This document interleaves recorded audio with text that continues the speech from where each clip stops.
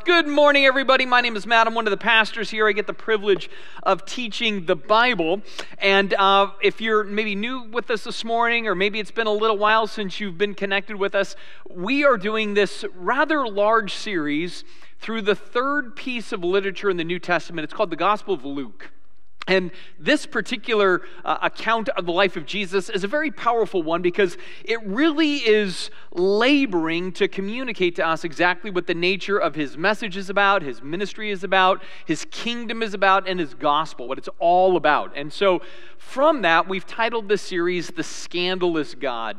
And even that sounds a little like, ooh, edgy, scandalous God. But when you go through this particular account of the life of Jesus, you see that many things that he does, it's a scandal. From the way religion understood what God was to be about, what they were perceiving this coming Messiah was going to do, everything Jesus does is very upside down, backwards, and counterintuitive to what they anticipated. And so from that, it makes a journey through this particular gospel helpful and fruitful, but also challenging. And even as you just heard our scripture reading for today, that's going to be part of what we look at today. There's all sorts of stuff in there where you're like, what do I do with that? What's the scandalous thing that Jesus seeks to teach? Well, I think there's some really important things for us. I think there will be some things that challenge us a little bit. And from that, I think it's good that we prepare ourselves for that. So I just want to give you a moment right now of silence where you can just pray silently to yourself, to God, right there with just you and He, and say, you know what, prepare me for what you have for me. Holy Spirit, open me up for what you want to teach me and how I can be more like Jesus in what I do on my daily life. So let's go ahead and take a moment together, then I will pray and we will get underway.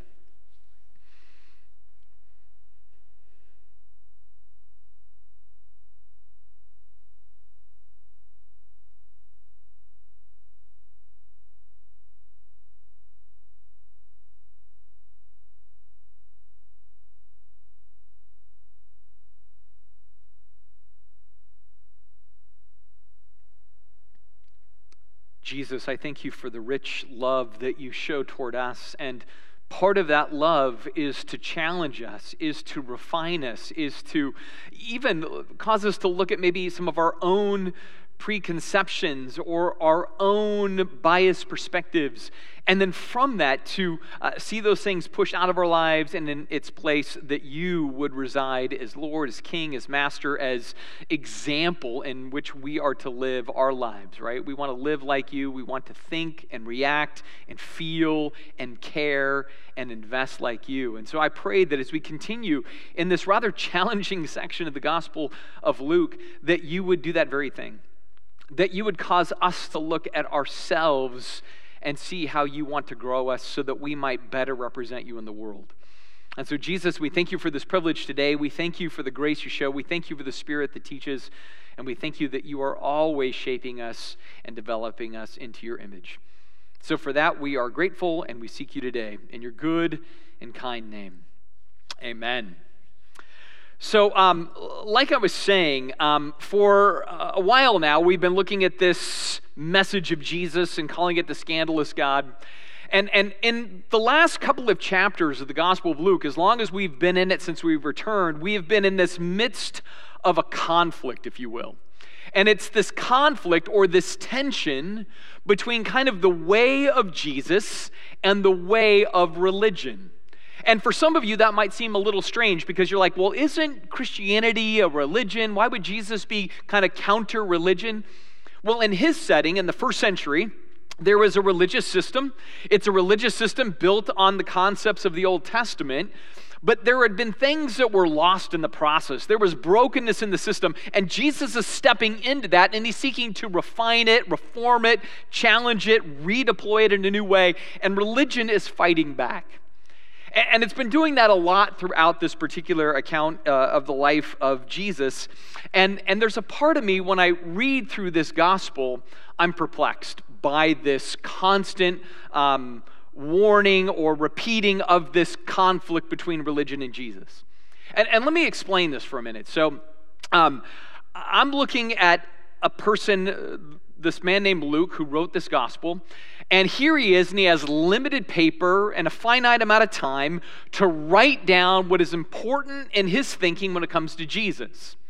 And so from that, I honestly can't help but step back for a minute, look at this account and say, Luke, why do you spend so much time spilling so much ink over articulating why religion, why the Pharisees, the Sadducees, the system, why do you spend so much time talking about that conflict?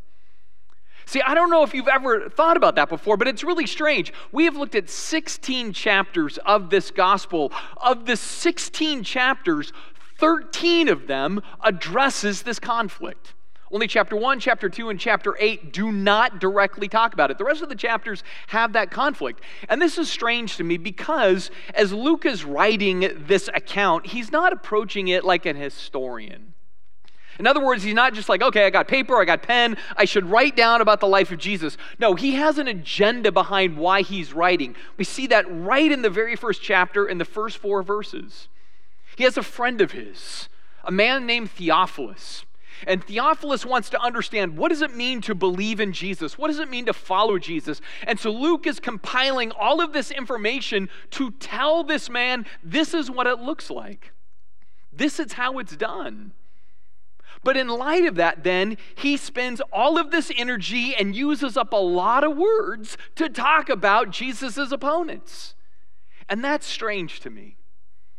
Because if you had this finite amount of paper and ink and time, wouldn't you think that he would have maybe a little bit better of a time articulating, just more miracles of Jesus instead of talking about opponents? Wouldn't it have been better if Luke would have spent more time just cataloging more of the sermons of Jesus or talking about the transformed lives of those who left everything to follow Jesus? Like, man, if you're going to be using all of this energy, why don't you give more of those positive effects? Why talk so much about the negative? So I've wrestled with this a lot, especially since even John in his gospel, he says if we wrote down everything that Jesus ever did, we could fill all the books of the world. And so why then, Luke, do you expend so much energy on these negative accounts? So I've thought about this for years. And I've come to a conclusion, and maybe some won't agree, but this is sincerely my conclusion. I believe all of that is in there to teach us another aspect of what it means to follow Jesus. Or maybe to put a little different, I think it's all in there to warn us. Because if there's any temptation we as human beings will have, even in following Jesus, it will be the temptation to become a Pharisee, not against Jesus, but the danger of becoming a Pharisee in the name of Jesus. So just as much as Jesus is saying, make sure you do these things and honor my gospel and honor my kingdom, there's this other kind of layer in the story that says, and beware, because you will be tempted to become religious, to become Pharisaical, to become judgmental. And that tension will always be in there. And so when I read these accounts, I don't read about the Pharisees and judge them. I read about the Pharisees and then I try to look at my own life and go, am I like them? Am I bleeding into being like them? Am I tempted to start thinking, acting, functioning, judging like them? Because when you really understand their lives, I think sometimes we overlay like the greatest villains of all time and we think those are the Pharisees, like they're the Nazis of the New Testament or something. But when you distill down their worldview and their framework, these were people that frankly, they revered the scriptures. They sought to take their religion seriously. They sought to live out biblical morality. If I try to parallel it today, they went to church, they gave, they served, they did all these things. Yet, for all of that, instead of that producing in them a heart that loved what God loved, it produced in them this pride as they looked at the world around them. They thought they had it figured out and others didn't. They thought they were the good guys and everybody else was the bad guys, and that twisted their internal compass.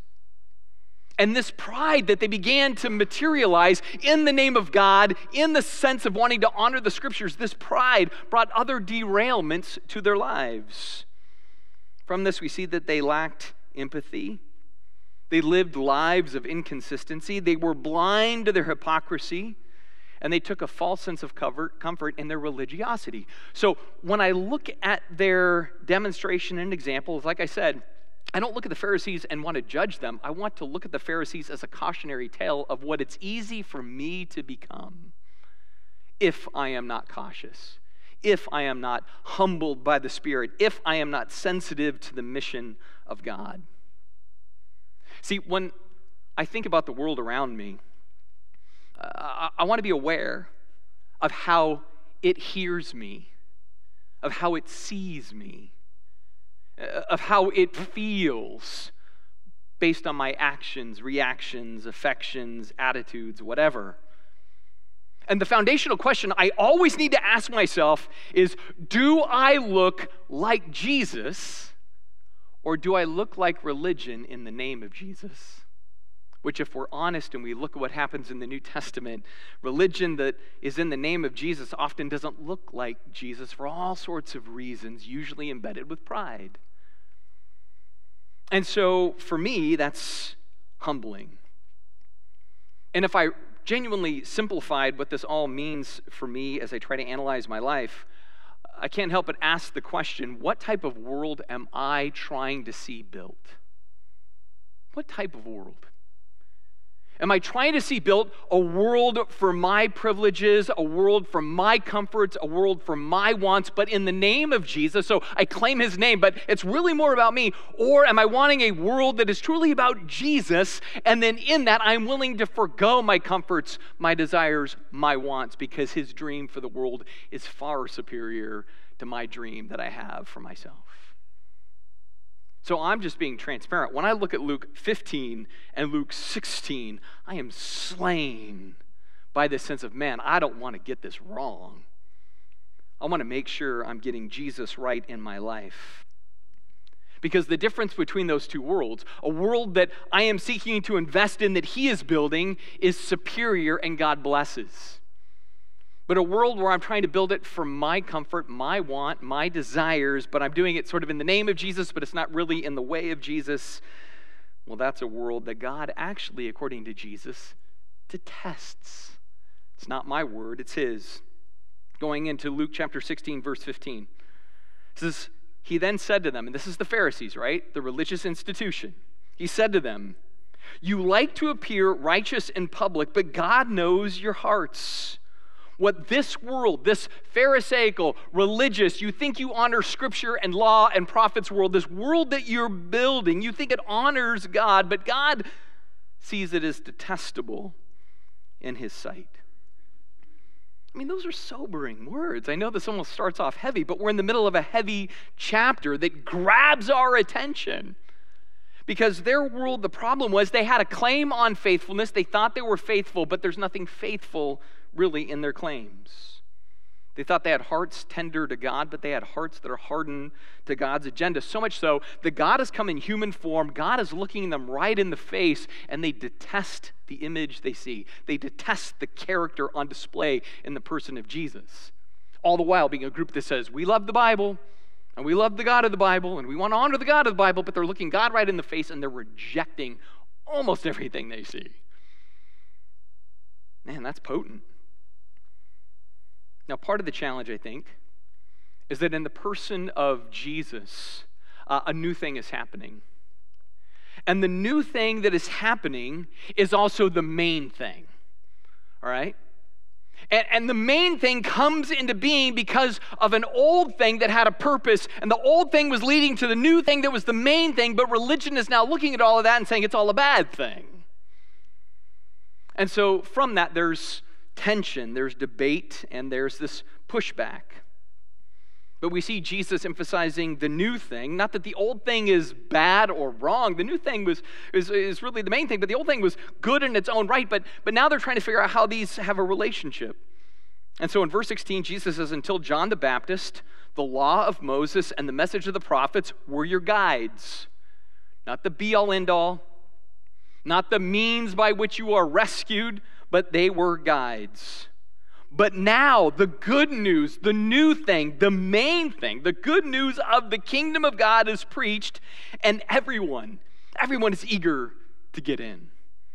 Now here's the thing, the old thing is basically the Old Testament, right? So that big chunk of your Bible on the front end where some of it you go, man, I really get that. And other parts where you're like, I don't know what to do with that part. That's the Old Testament, right? And in the Old Testament, there are 613 laws of Moses. And then there's this large body of the prophets. And that's what Jesus is getting at here. And up to the time of John, the very first Baptist, not a Southern Baptist, an Eastern Baptist, but still a Baptist nonetheless, right? Up to the time of John the Baptist, the law and the prophets were in effect, but they were in effect to prepare for something. They were not to be the only thing, the exclusive thing, or the final thing. No, they were the beginning of a thing, but the beginning of a thing that leads to the new thing that is the main thing. That's Jesus' point. And the main thing is this idea of the good news of the kingdom of God. This gospel of the kingdom, this sense of victory that is declared by God through what Jesus does that's meant to change everything. That it's not just about Israel and their little microcosm, but it's actually a promise that goes all the way back to Abraham where God's like, I'm going to bless all the nations, all of them. I'm going to bring flourishing where there was decay, beauty where there was chaos, love where there was hate or disdain or indifference. I'm going to change everything through this. And so now this is all getting basically unpacked. And while even in this little passage here between old and new and law and gospel, all of that, we could unpack all sorts of things in that juxtaposition. And we've been doing that through the Gospel of Luke. But if we tried to simplify this, what we're seeing, and we see this throughout the rest of the New Testament, is that the law and the prophets, they served a function related to the kingdom and the gospel, but they don't serve a function that is challenging that or is a different solution to that new thing. As though if I just did the law and the prophets today, I would be fine, so I have to choose between law or between gospel. No, the law services things to the gospel, but the law doesn't replace the gospel. The Old Testament doesn't act as a surrogate to the New Testament, but rather it points us to this plan of God. So maybe a real simplified way to say it is that the law and the prophets, they point out our problem. 613 rules, you and I aren't going to keep those. We're going to break those all the time in all sorts of ways. So it points out our problem. But kingdom and gospel points to the solution. Law and prophets say, you are incapable to do this thing. It should overwhelm you when you read it. But kingdom and gospel says Jesus will do this thing for you that you can't do because he is the one who can accomplish it.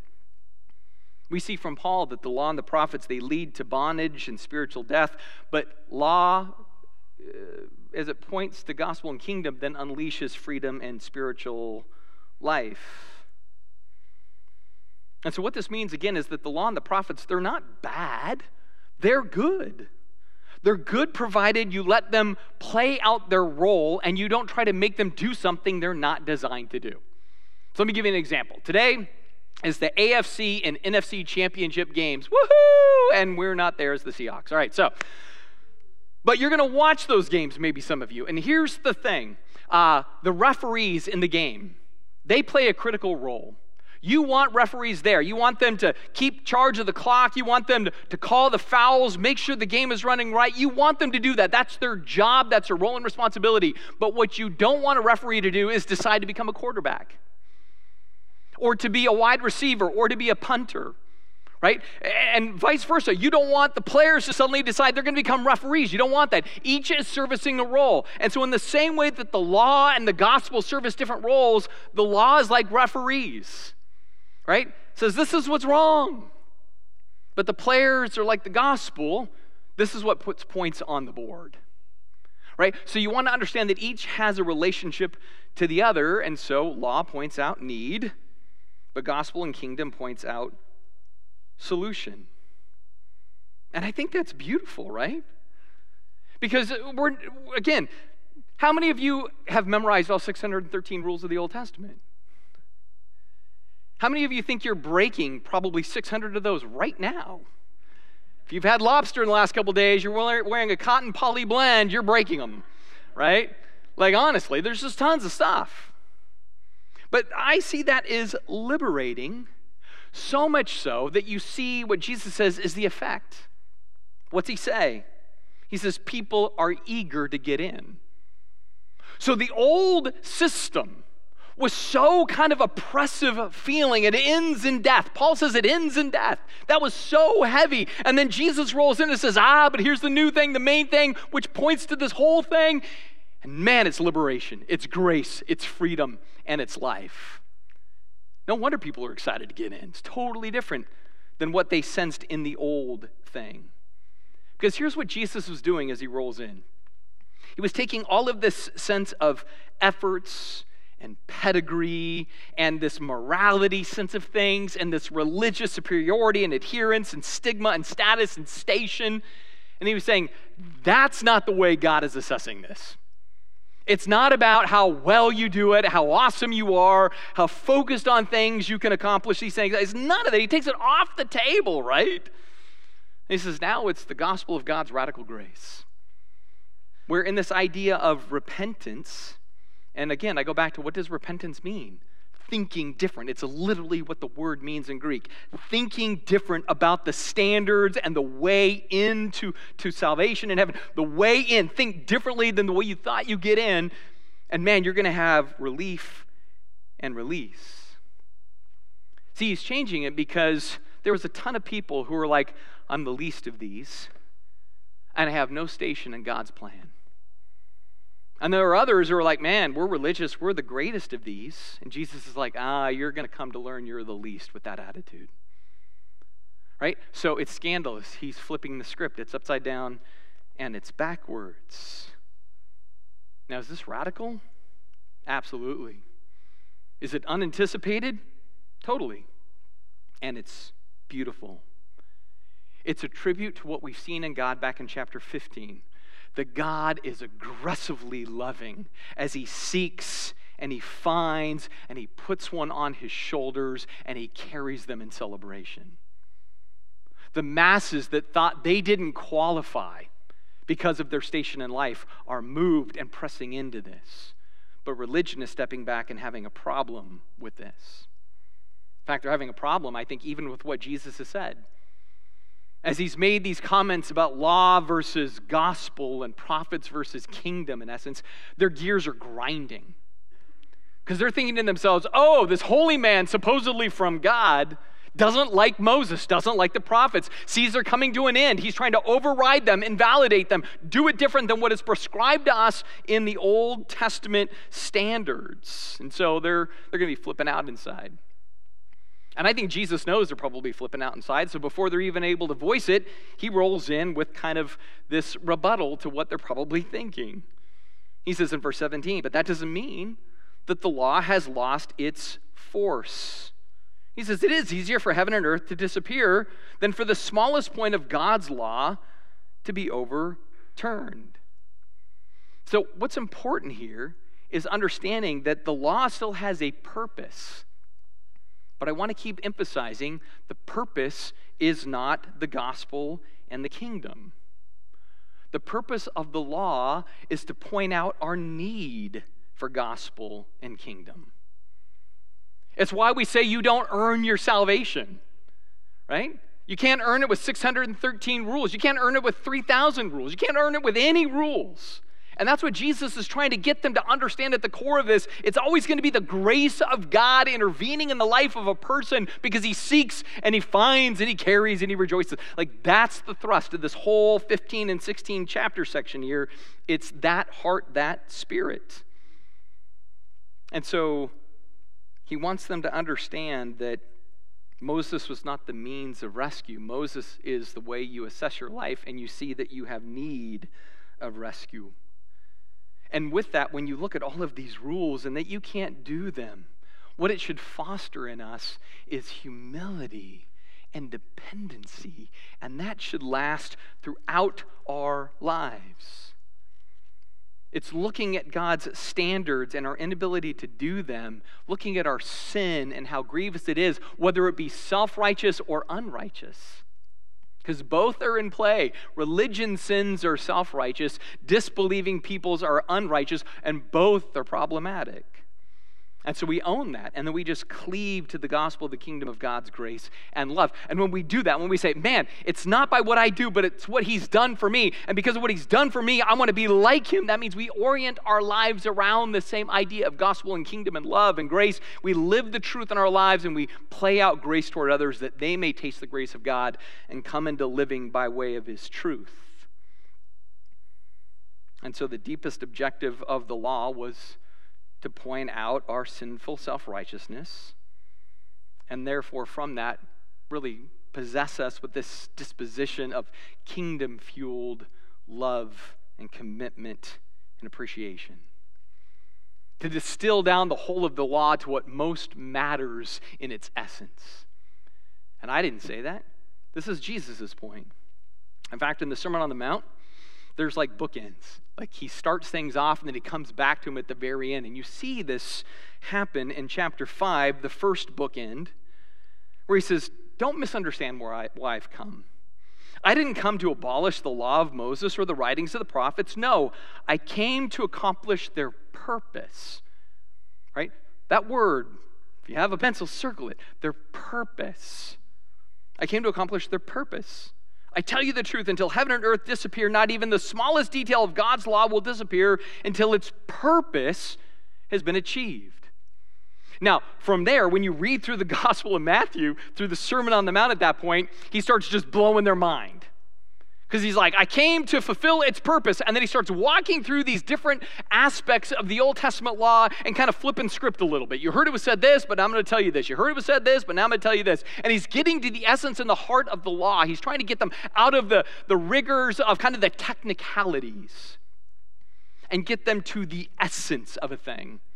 And so he goes through chapter 5, chapter 6, and then he presses into chapter 7, and he says this. Do to others whatever you would like them to do to you. This is the essence of all that is taught in the law and the prophets. Right? So when he says it at the beginning, he has a meaning behind purpose. At the end, he tells us what the purpose is. It's this golden rule. That's how you encapsulate the whole of the law. Therefore, that's why I keep saying the law does not exist. The rules don't exist. The statutes don't exist so we can justify ourselves and judge others. They exist so we can surrender ourselves and from that love others. Paul says something similar in Romans chapter 13. He says, owe nothing to anyone except the obligation to love one another. For if you love your neighbor, you will fulfill the requirements of God's law. Isn't that nice to know there's one thing you can do instead of 613 things?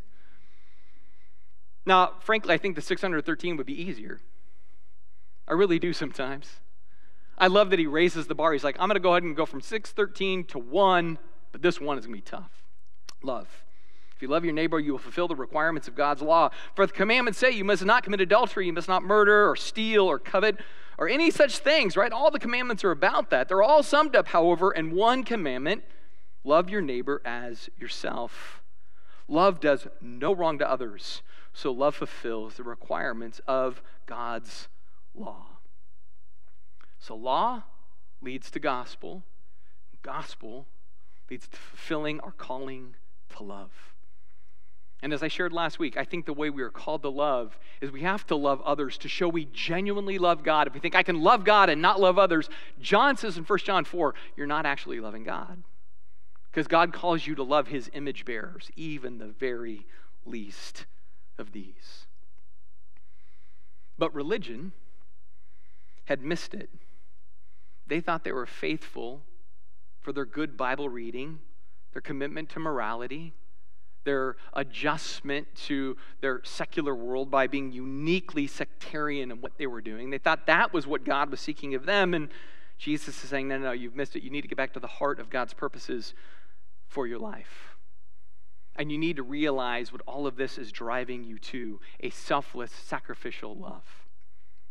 Now, to highlight this, Jesus does something that's really weird at this point.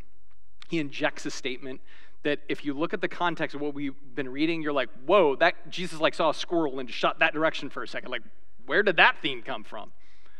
But he's kind of riding the religious establishment. And then he says this in verse 18, for example, A man who divorces his wife and marries someone else commits adultery, and anyone who marries a woman divorced from her husband commits adultery. You're like, where did that come from, bro? Like, one minute you're talking about the brokenness of religion, you're talking about the kingdom, you're talking about the gospel versus the law and Moses, and then you suddenly go into this. What's the story? Well, we're not positive because it's such an odd drop in the text that we're left to kind of like figure out how it fits the context. But if we look at it, it seems that Jesus suddenly throws out there a chunk of Pharisaical hypocrisy. You say you do X, but let's be honest, look at your lives, you do Y. So let's see if I can kind of capture this a little bit. The Pharisees, when it came to the subject of divorce, they were pretty cool with it. They believed, for the most part, that any man could divorce his wife for any basic reason provided he was displeased with her. And so when we look at their history, we see that if she burnt your toast, you just didn't like her haircut, she didn't provide you children, whatever it was, a man, a religious person, could divorce his wife. And they didn't make this one up. They actually get this from Deuteronomy chapter 24. Moses writes about divorce. And in that section, it doesn't say that if the wife cheats or whatever else. It just says if for some reason she displeases her husband, he is to issue her a certificate of divorce. So the Pharisees would take this passage from the law of Moses and say, I can divorce my wife because she displeases me. And so they would do that. They would exercise a technicality of the law that God prescribed through Moses, right? So they're like, hey, we're being biblical here. But they were missing the heart of the law. Now, this is going to be a little weird for us in the 21st century to understand this, but this is just the world they inhabited. At the time of Moses, and even up into the time of Jesus, women really didn't have their own person or identity. They were property. And when you go back to the time of Moses when he writes this, women were exchanged as property in marriage.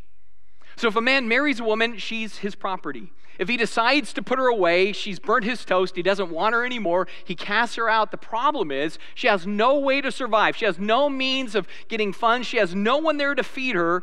And so the purpose behind the law of divorce was you write a certificate of divorce saying she's no longer your property. Somebody else can marry her and make her their property. But if a man didn't do that, he's just like, no, I'm done, you're on your own, but I'm not going to issue a certificate of divorce. She was still his property even though he wasn't caring for her. And God in his mercy looks at that situation and he wants to protect the woman from selfish men. And so he says, men, you must do this certificate of divorce so at least another man can marry her and she can have thriving and livelihood and a chance. So the heart of the law was to protect a woman. What the Pharisees were doing, they were using this law to protect them as men.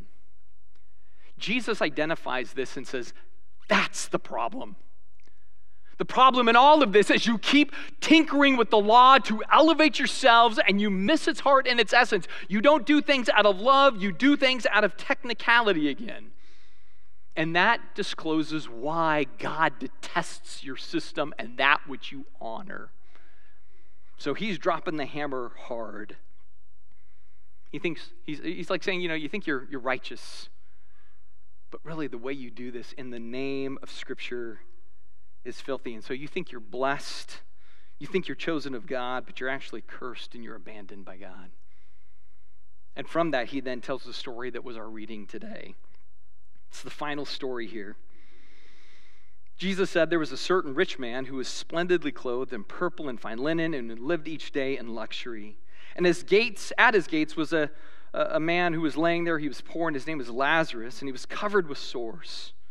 As Lazarus lay there longing for scraps from the rich man's table, the dogs would come and lick his open sores. And so you have this image of opulence, luxury, strength, wealth. And you have another man who is riddled with ailment, and he's so sick and so ridden with sores, the dogs that were incredibly unclean to that culture would lick his sores. Now, if you weren't here last week, we looked at Deuteronomy 28, which sets up how Jesus' world understood things. Their understanding is if you were rich and in luxury and you wore a big purple robe and you had a beautiful table with lots of food, that existed because you were so godly. God had blessed you with opulence. Because Deuteronomy 28 promises for those who obey, they will be wealthy.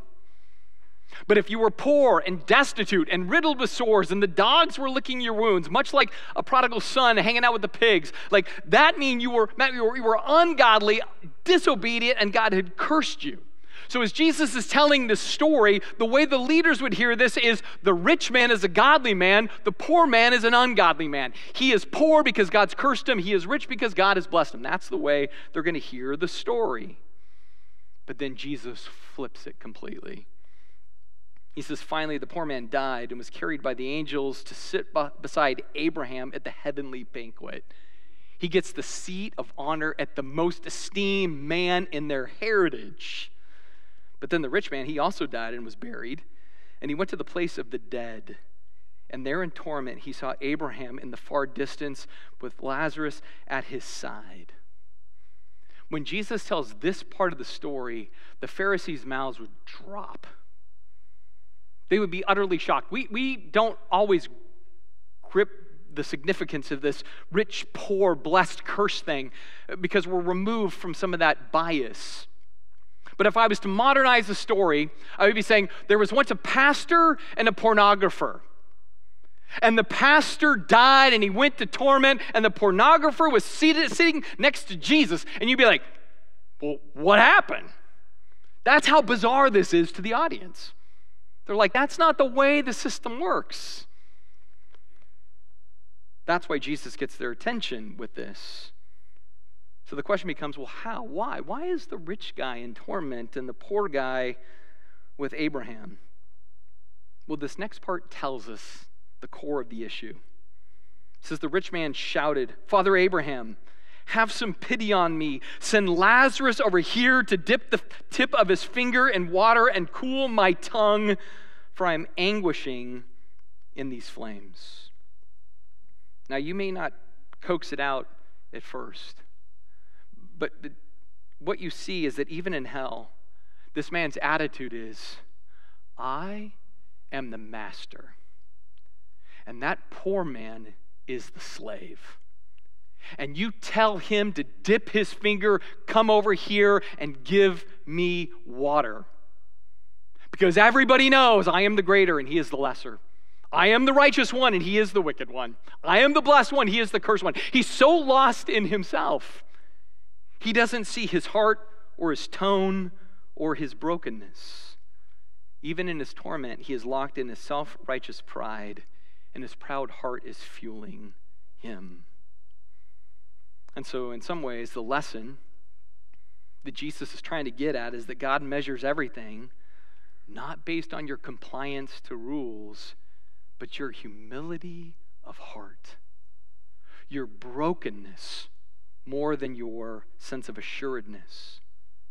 See, the law should lead to a heart humbled before God and therefore longing and loving toward others, instead of a law that leads to condemning others, which is what this guy's doing. Tell him to come and serve me. It's just a condemnation in essence.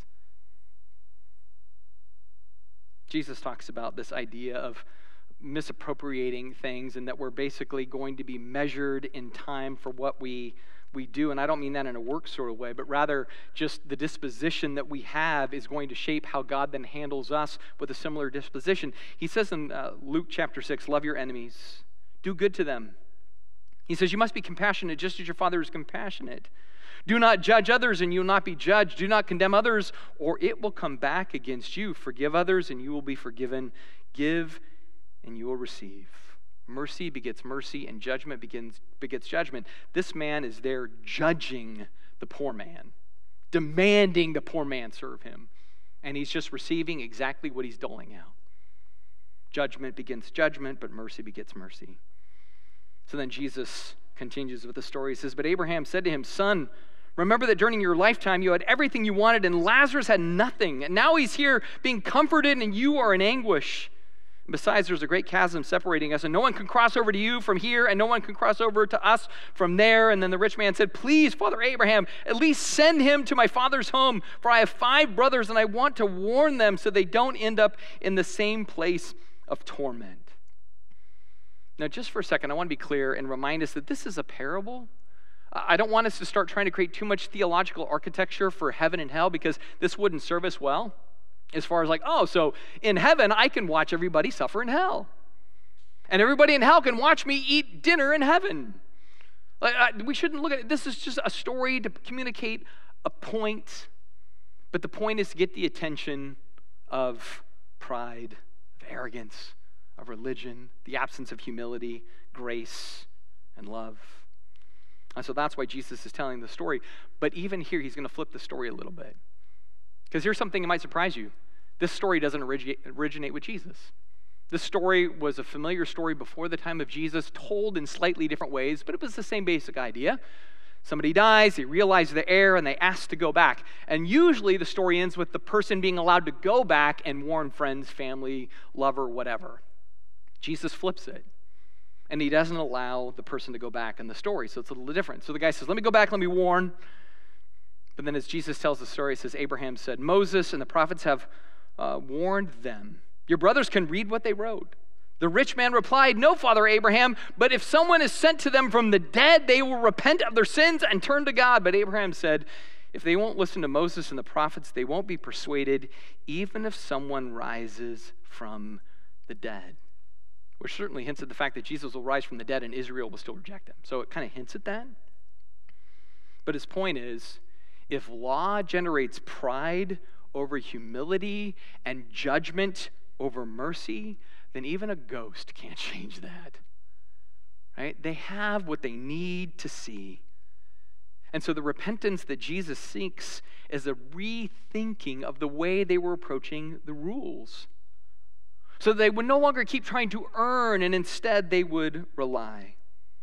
That they would turn from their religious judgment and embrace the goal of the law, which is Jesus and gospel and kingdom and a heart toward God.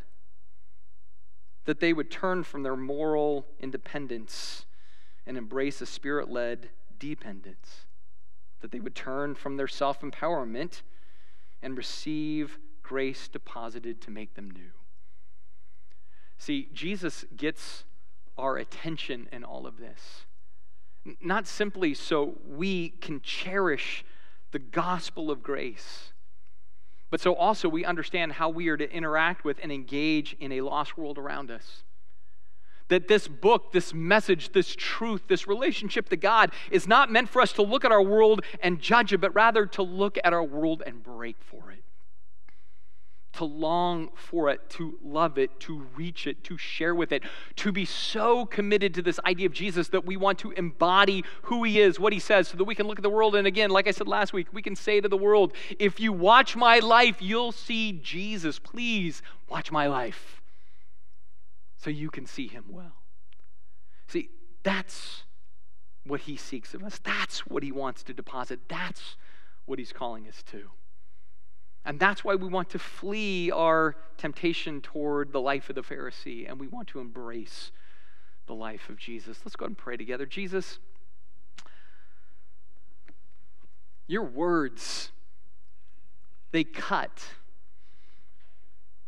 But the writer of Hebrews tells us that as you cut us as the Word of God, it's meant to heal us, to shape us, and to perfect us in yourself. And I pray that we do that. I pray that we will be ambassadors of your gospel, not merely in word, but we will literally be able to say to our world, if you watch my life, you'll see Jesus. I pray that we are not satisfied with anything but that standard, that will drive us every day, that we will have the courage to say, watch me, and you're going to see Jesus because we're so connected to you, so humbled before you, so needing of you. Help us and show us, guide us, teach us, empower us, and give us the courage to really lean into you.